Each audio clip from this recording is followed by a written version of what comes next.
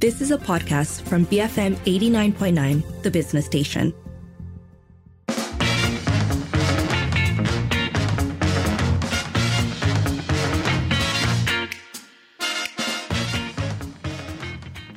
It is 5:08. You're listening to the Evening Edition with Lynn and Sharad.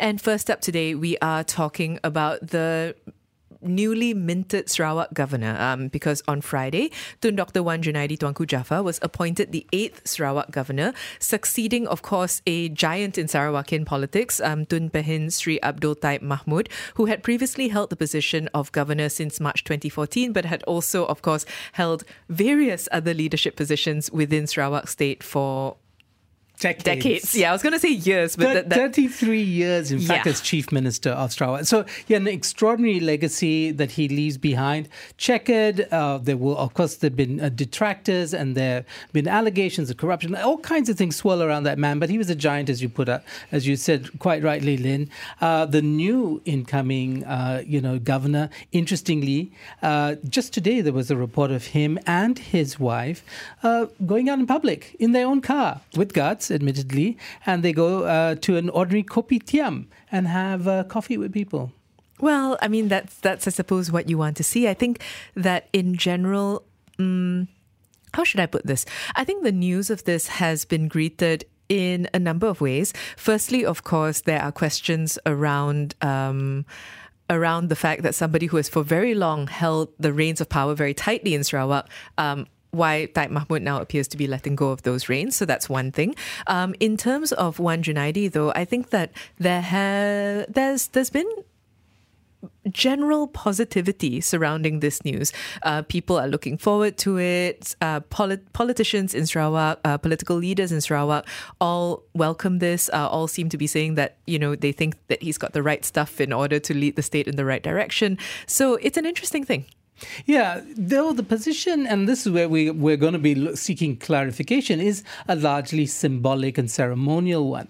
The question, this man, Wan Junaidi, who I've interviewed, in fact, at BFM many years ago, and many people have over the last couple of years, because he's been quite a prominent voice. Yes. It's interesting to note that he now goes out of politics. What is a man who's very sober and very measured in his political responses? Is it a loss to the Malaysian political scene? So a variety of points to discuss, which we will be doing after this with our guest, former Senator Robert Lau. We'd like to hear from you, though. We are talking about the appointment of Wan Junaidi Tuanku Jaafar as the 8th Sarawak governor. If you have thoughts, if you have questions, that number to call is 7733 2900. Send us a voice note or WhatsApp 018 789 8899 and tweet us at BFM Radio.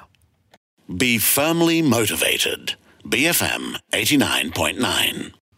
It is 5:12 and you're listening to the Evening Edition with Lynn and Sharad. We're talking today about the latest development in Sarawak, which is that the 8th governor has been appointed. It is Tun Dr. Wan Junaidi Tuanku Jaafar, who was previously, of course, Dewan Negara president, and he is succeeding Taib Mahmud, who had previously held the position for a significant number of years. Let us know if you have thoughts or questions on this. That number to call is 7733 2900. You can send a voice note or WhatsApp 018 789 8899. Tweet us at BFM Radio. Joining us now, we have former Senator Robert Lau. Robert, thank you so much for taking the time. Thank you. Thank you for inviting me. So the appointment of Tun Dr. Wan Junaidi Tuanku Jaafar was initially at least shrouded in a bit of mystery. We also didn't hear from the outgoing governor that he would be stepping down even though his term was coming to an end. Why do you think this was so? Is it just a matter of process? I think there are two parts to it. I think in Malaysia, when there's appointment of sensitive post, not by election, there's always quite a lot of secrecy, things kept under wrap.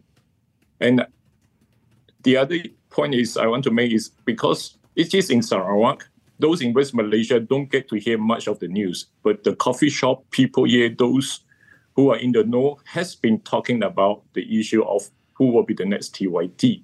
The current, the TYT, the previous one, Tun Taib Mahmud, has been there for almost 10 years, and his term is up in a month's time. So in terms of secrecy, not so much here, but I suppose there is lack of awareness on the West Malaysia side.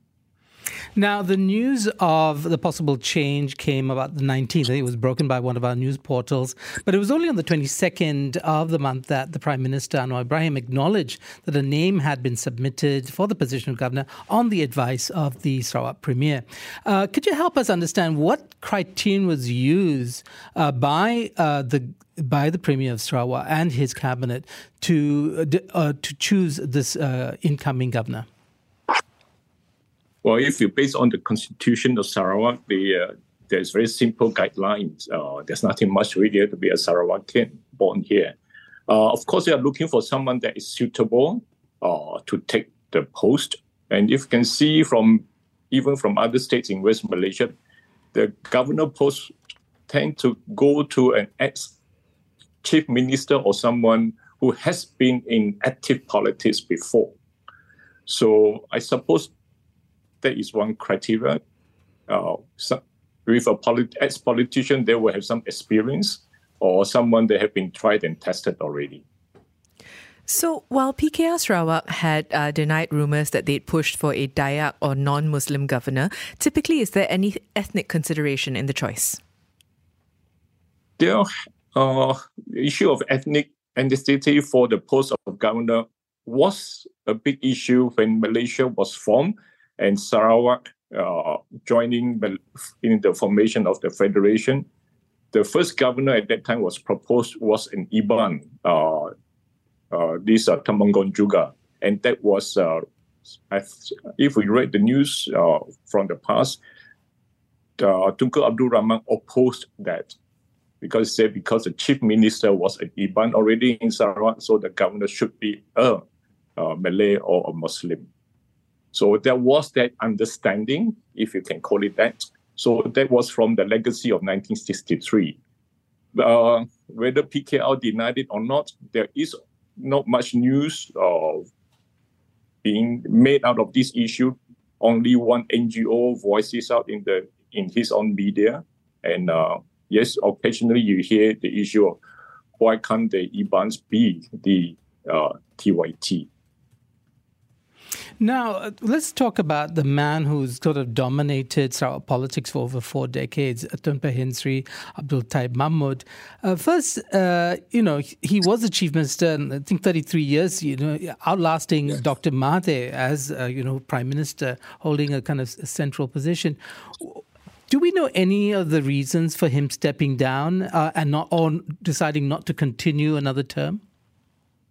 Well, I think this is a simple answer. His age really has catch up and his health is really, I think, failing him. And you can see that he's very frail now. So it is time after nine years as governor, 33 years as chief minister. Yeah. So it's not a surprise that he's stepping down this time. With that said, though, can you help us understand his legacy? His legacy of 33 years, mainly of the 33 years as chief minister, not so much as TYT, it's more a ceremonial position. He has a very, very long legacy. So it is for historians to write. From the day he was appointed as chief minister, taking over from his uncle, within six years, they have a fallout. The Min Court affair, there was a big fight, and subsequently then he becomes stronger. And there is the talk of the divide and rule, how the Dayak lose power. Sarawak National Party was dissolved, the formation of PBDS. Then there's also the legacy of him. People will say that he is the one who actually brought development to Sarawak. The politics of development was his slogan. So yes, he is a controversial person, no doubt. You can probably put him together as Tun Mahathir. They came up together, but he outlasted Tun Mahathir by 11 years in the chief minister post compared to 22 years of prime minister for Tun Mahathir. He is a strong man. It was an era at that time where newly independent countries have strong men that rules, and they are very strong. Yeah, can we sort of dig deeper into that legacy of development? Because there's a lot of discussion about the lack of distribution of the wealth of Sarawak, and not just the question of, corruption in the state, which we have, I guess, across the Federation. Is not a uniquely Sarawakian story. But what about the question of distribution? Has the wealth of Sarawak, under Taib, was it distributed in a way that you could see generational change of opportunities and such? Opportunities was abundant in Sarawak because we have a lot of natural resources by virtue of we are such a big state and the population numbers are small. So opportunity is there. Whether it's well distributed or not, again, those who says that they got it, they work hard for it, they are well into it. You can say that it's not an even level playing field for all Sarawakians. You must see that Sarawakian was still just coming out of, especially the native was still coming out of subsistence living. They are not into commercial or capitalist society mode of thinking. So those who lose out will say, yes, it's not well distributed. Of course, we find that we can say a lot of things could have be done better. Yeah. I suppose that's how the part of growing country, a growing pain. We do have a question from a listener, Itam, who says, when will we see the resignation letter by Taib Mahmud? And then adds, I think, a further article that kind of points to the issue of constitutionality of this move. Well, from the media from the news in the media has put out, he did not resign. He was saying that he stepped down. Well, I suppose he stepped down early by 1 month. Whether there's a letter of resignation or not, I'm not sure. We will just have to take it at face value. That is the prerogative of the king. The Agong will be the person to decide to accept the resignation and to appoint a new person. Okay, so, we had this installation last Friday of the young Diputua Negeri of Sarawak, and also Wan Junaidi was given a federal honour, a Tun. Why do you think he was chosen to succeed? What's special about his character that makes him right for the role? I personally know Wan Junaidi, Tung Wan Junaidi, from my days in politics and also when I was a senator. He is a very qualified person, and this is very fortunate for Sarawak. Why him? There are, of course, other names I'm sure being bandied around to be the candidates. I'm sure this type of post, there will be people interested and lobbying. So how he gets it, I would not know. But he is definitely one of the front runner. Even a few months ago when we were talking about who will be the suitable candidate, Wan Junaidi name has come up. And perhaps as an extension of that question, help us understand the role of governor. Is it one that is purely symbolic? No, it's not purely symbolic. I think in Sarawak, it's different from those states in West Malaysia, where I think the role of the TYT is less so. But in Sarawak, it's much more. If we look at our constitution here, there are some of the power. You can say there's actually executive power is given to the TYT. I've been the local council in two local councils in Sarawak. The appointment of councillor chairman actually has to get the consent of the TYT. The TYT decides. It's not by TYT on the advice of the chief minister or on the advice of minister. There are quite a lot of power given to the TYT post. And also, in fact, under under our federal constitution, before the amendment was made in Article 122, when the TYT has the power to appoint judicial commissioner, the equivalent of High Court for Sarawak. That power was repealed quite a few years ago. So TYT in Sarawak played a bigger role than those in West Malaysia. Very interesting. Now, Wan Junaidi, as an individual politician over the last couple of years, has played a fairly active role. He's often a sober and measured voice in times of conflict. Will his new role as governor be a loss to the country and the country's politics?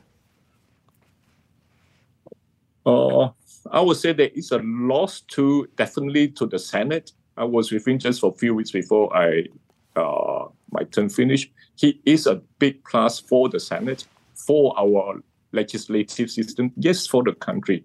But on the other hand, he's a big gain for Sarawak. We got a very steady, measured, experienced hand as a TYT. It's a good thing for Sarawak. Maybe indirectly will benefit Malaysia, as Malaysia politics driven by West Malaysia now is so convoluted. You have to look to Sarawak to lead. Robert, just a quick follow-up as somebody who's formerly of the Senate.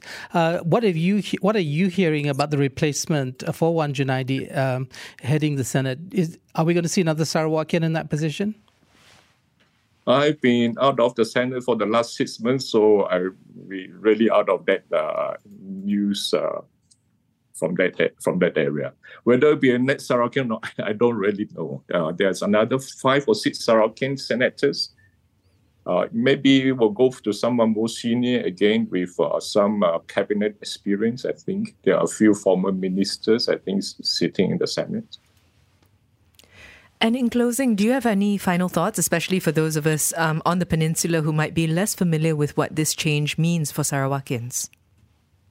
Well, I think my last thought would be to those who don't hear much about Sarawak. You get to hear something about Sarawak this round. Do expect more, and that Wan Junaidi is very learned. He knows the law, and he reads heavily. He's an avid reader, and he really knows the Malaysian Agreement 1963.